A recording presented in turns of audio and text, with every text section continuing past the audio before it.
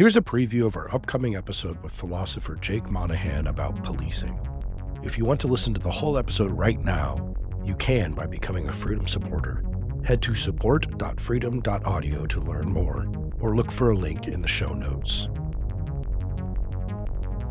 I think that we should still be giving officers rules. Like, it's not, rules aren't going to fix everything, but like there still needs to be the general orders, right? Like, you're not allowed to pursue. You have to, issue a verbal warning before you pull the trigger, or like, you have to, as soon as you put the cuffs on someone, you have to sit them up, right? Like, we still want rules to prevent some kind of misbehavior. But we also want more sort of like normatively, sort of like value aligned, like productivity expectations.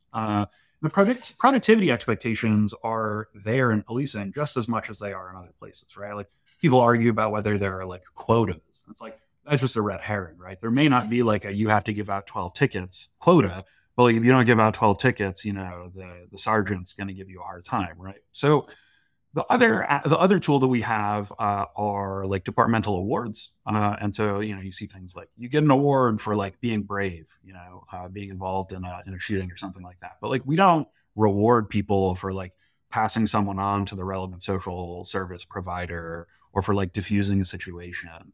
And so I think that you need to like really seriously constrain the kinds of professional decisions that the police are making to avoid the kind of worry that you're talking about.